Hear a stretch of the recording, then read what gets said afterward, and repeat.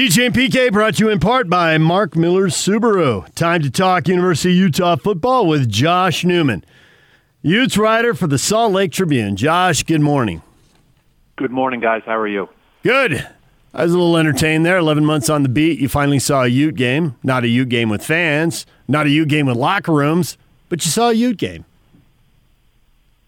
I did. Well, look, I guess, it's a beggars can't be choosers situation, right? Part of my ongoing shtick here was I've been here for months and months, haven't covered a football game. We had we had 4 different schedules. The Arizona game got canceled. The UCLA game got canceled. Finally, we get to Saturday night, with USC in town.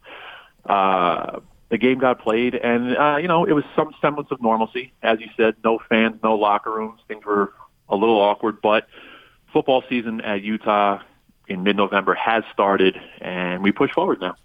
And already a change at quarterback. What do you suspect or know about that? Yeah, that was interesting. So, things had kind of sounded like they'd been trending towards Cam Rising winning the job, for the original November 7th opener. He does start the game on Saturday, 14th offensive play, fumble. He gets on the ground to go get it. He takes a shot to his shoulder. Jake Bentley comes in, and he finishes the game. We are waiting on official clarity exactly on what's going on with the quarterback situation going into this weekend. But it does sound like Rising was, pretty sufficiently injured, at least to the point where it sounds like Bentley's going to start this weekend, whoever Utah winds up playing. So, I've covered my fair share of quarterback competitions and quarterback situations through the years. So this isn't anything new. I guess we'll see what happens, but there are some, long-term ramifications here if Rising is very, very hurt, and Bentley winds up starting the rest of the year. The eligibility clock, please remember, that the eligibility clock is frozen for everybody this year. So, we're going to have to see what the long-term effects of this Cam Rising injury are. So when you looked at the depth chart, Josh, you had a bunch of oars, particularly on the offensive line, and 2 of those oars were involving freshmen. Now, they were redshirt freshmen. I think one was Bills and then Kump. Both those guys ended up starting, and then you also had a redshirt freshman already starting. So that left them with 3 freshmen, either redshirt freshmen, but nevertheless freshmen as it were. So under those circumstances, as I look at the game, I'm not really surprised, particularly when you throw in the quarterback change, that the offense struggled. No, the offensive line certainly struggled.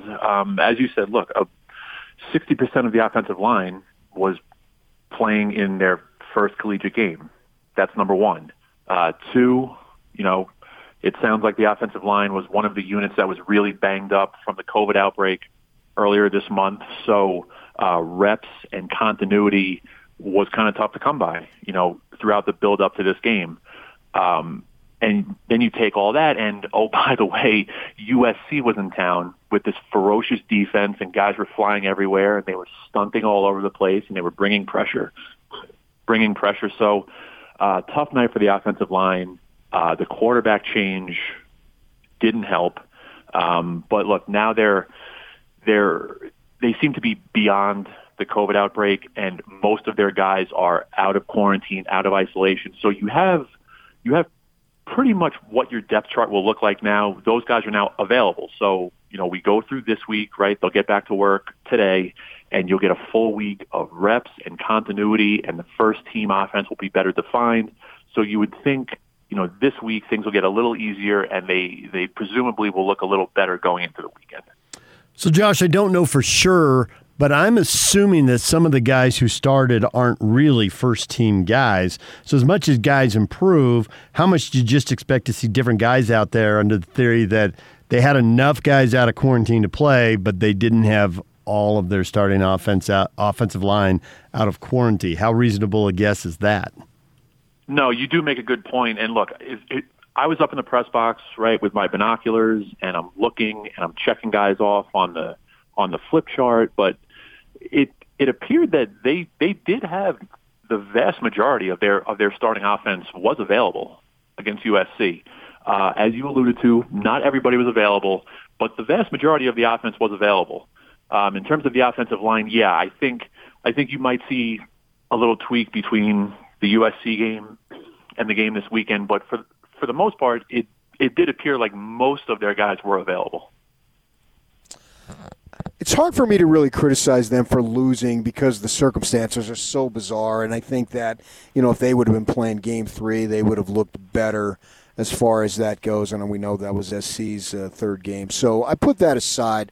I'm trying to look for trends that I can see going forward, not just for the next 3 or 4, how many games they play, but into next season, and hopefully we get back to some degree of normalcy next season. And I'm wondering, they've got, I don't think they have anybody who touched the ball in the backfield who was a senior as far as the running backs go, unless I'm missing somebody.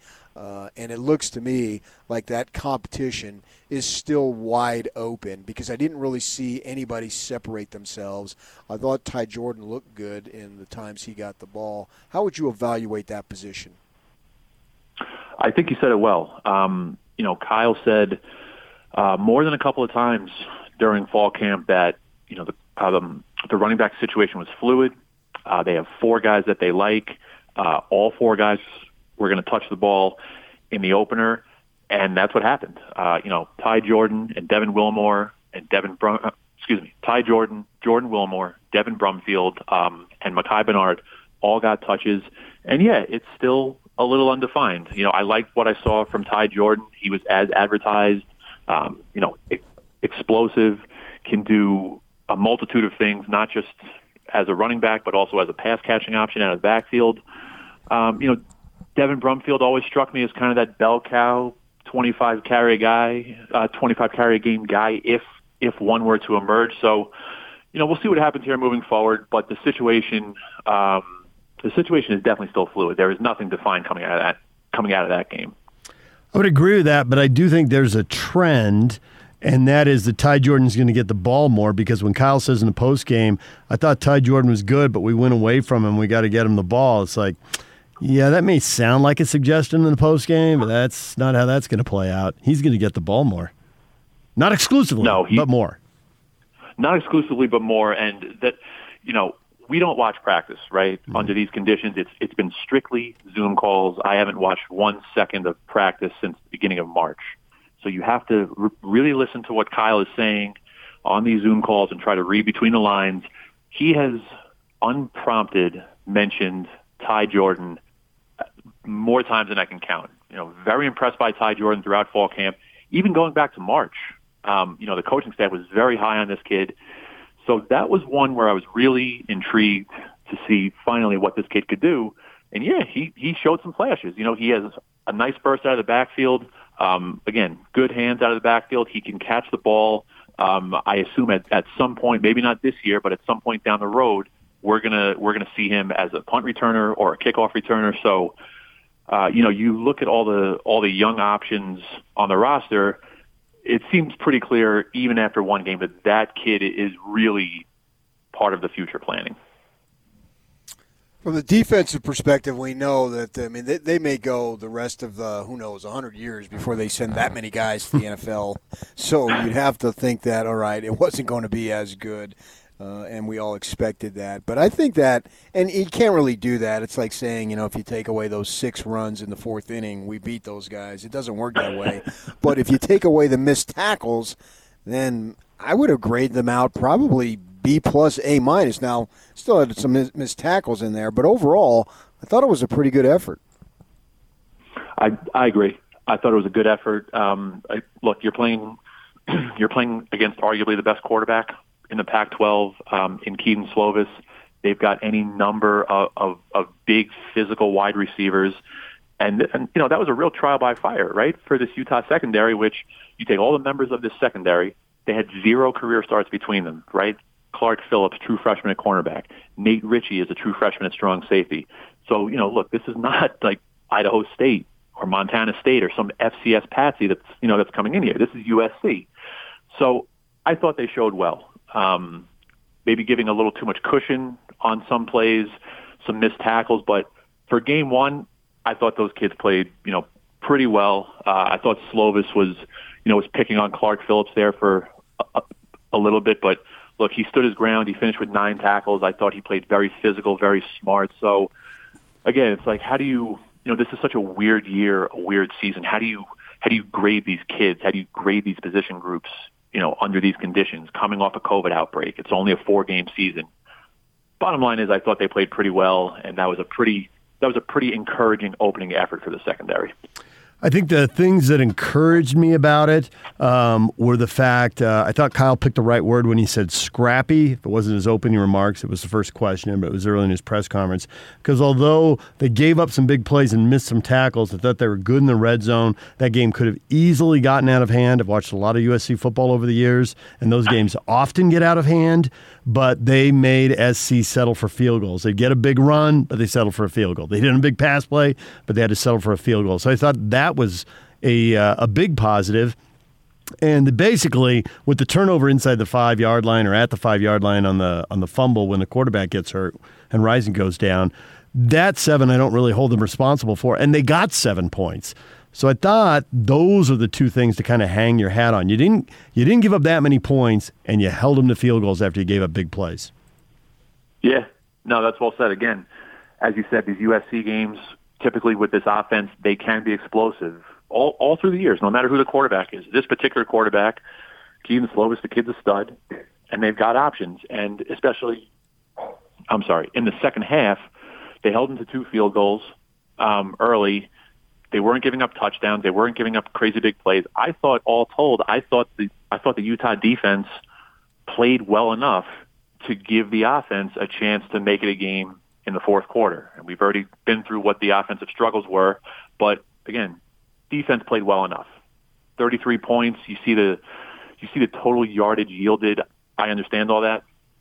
Defense played well enough to give Utah a chance to win, I thought. If I'm handicapping, I think the best chance this week of their opponent would be Washington. Yeah, I agree. We're going to see how this whole thing plays out. I thought it was interesting yesterday that the Pac-12 released its game times, and they moved the Utah-Arizona State game from Saturday to Sunday. That, at least to me, that indicated that Arizona State thinks they may be able to play this week, but let's give them an extra day just to kind of get themselves together, similar to what the Pac-12 did for Utah a couple weeks ago when they were supposed to play at UCLA on Friday night. The game got moved to Saturday.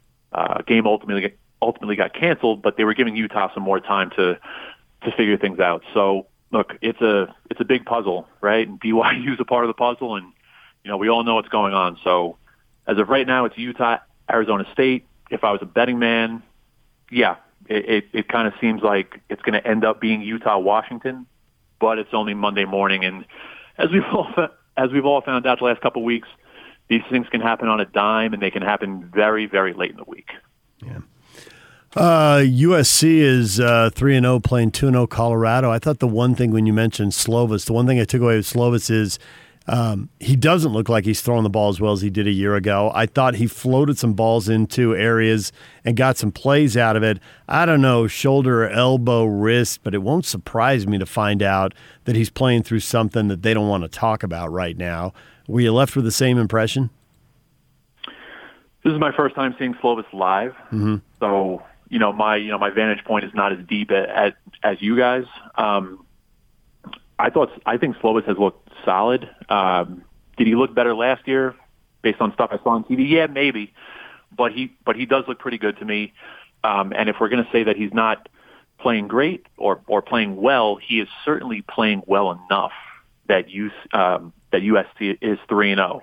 It may be 3-0 by the skin of their teeth, having to have escaped against Arizona State, and they needed to drive late against Arizona. Bottom line is Slovis has them 3-0, and that is essentially the de facto Pac-12 South title game this weekend with Colorado coming in. The winner is in the driver's seat to win the South and play for the Pac-12 title, assuming we actually get to a championship game here. Before we let you go, I want to ask you what's going on with men's basketball. Correct me if I'm wrong. I don't even know if they've got a schedule out, and other teams have had schedules. So it looks like they may not be getting on the court soon. Yeah, so we reported the entire schedule. The schedule is not out. We reported last week that they are going to open up against the University of New Orleans on Friday night at the Huntsman Center. There is a COVID-19 situation going on inside the men's basketball program. The severity of it has not been made public, but it doesn't sound great. I'm hearing a large number of COVID-19 positives inside the basketball program, and it is not limited to the players. Some more clarity hopefully is coming today as to whether or not they are going to open the season on Friday night. As you said, no schedule yet. They are supposed to open Friday. That game is locked in, and we'll see. But it doesn't sound like it's trending in a positive direction. I'll say that. Yeah.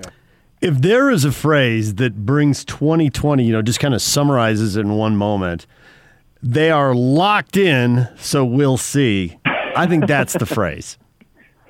Yeah, locked in, tentatively speaking. Right. This whole year is tentatively speaking. Let me just say for the record, as the men's basketball team has tried to revamp their schedule and figure out the non-conference schedule, all of the new game contracts for the men's basketball team, they all include language pertaining to COVID-19, and that if there's a COVID-19 situation, they reserve the right to cancel the game. Nobody owes anybody any money. So this is the new world we're living in, right? I've been covering college athletics for a long time. I've looked at umpteen million game contracts through the years.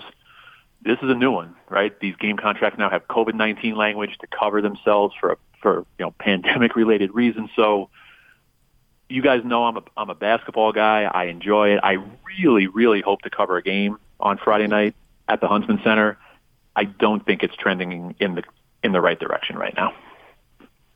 Josh, we appreciate a few minutes. Thanks for coming on. I know you got multiple things to follow here. We appreciate you tracking them all and sharing with us. Thank you guys for having me.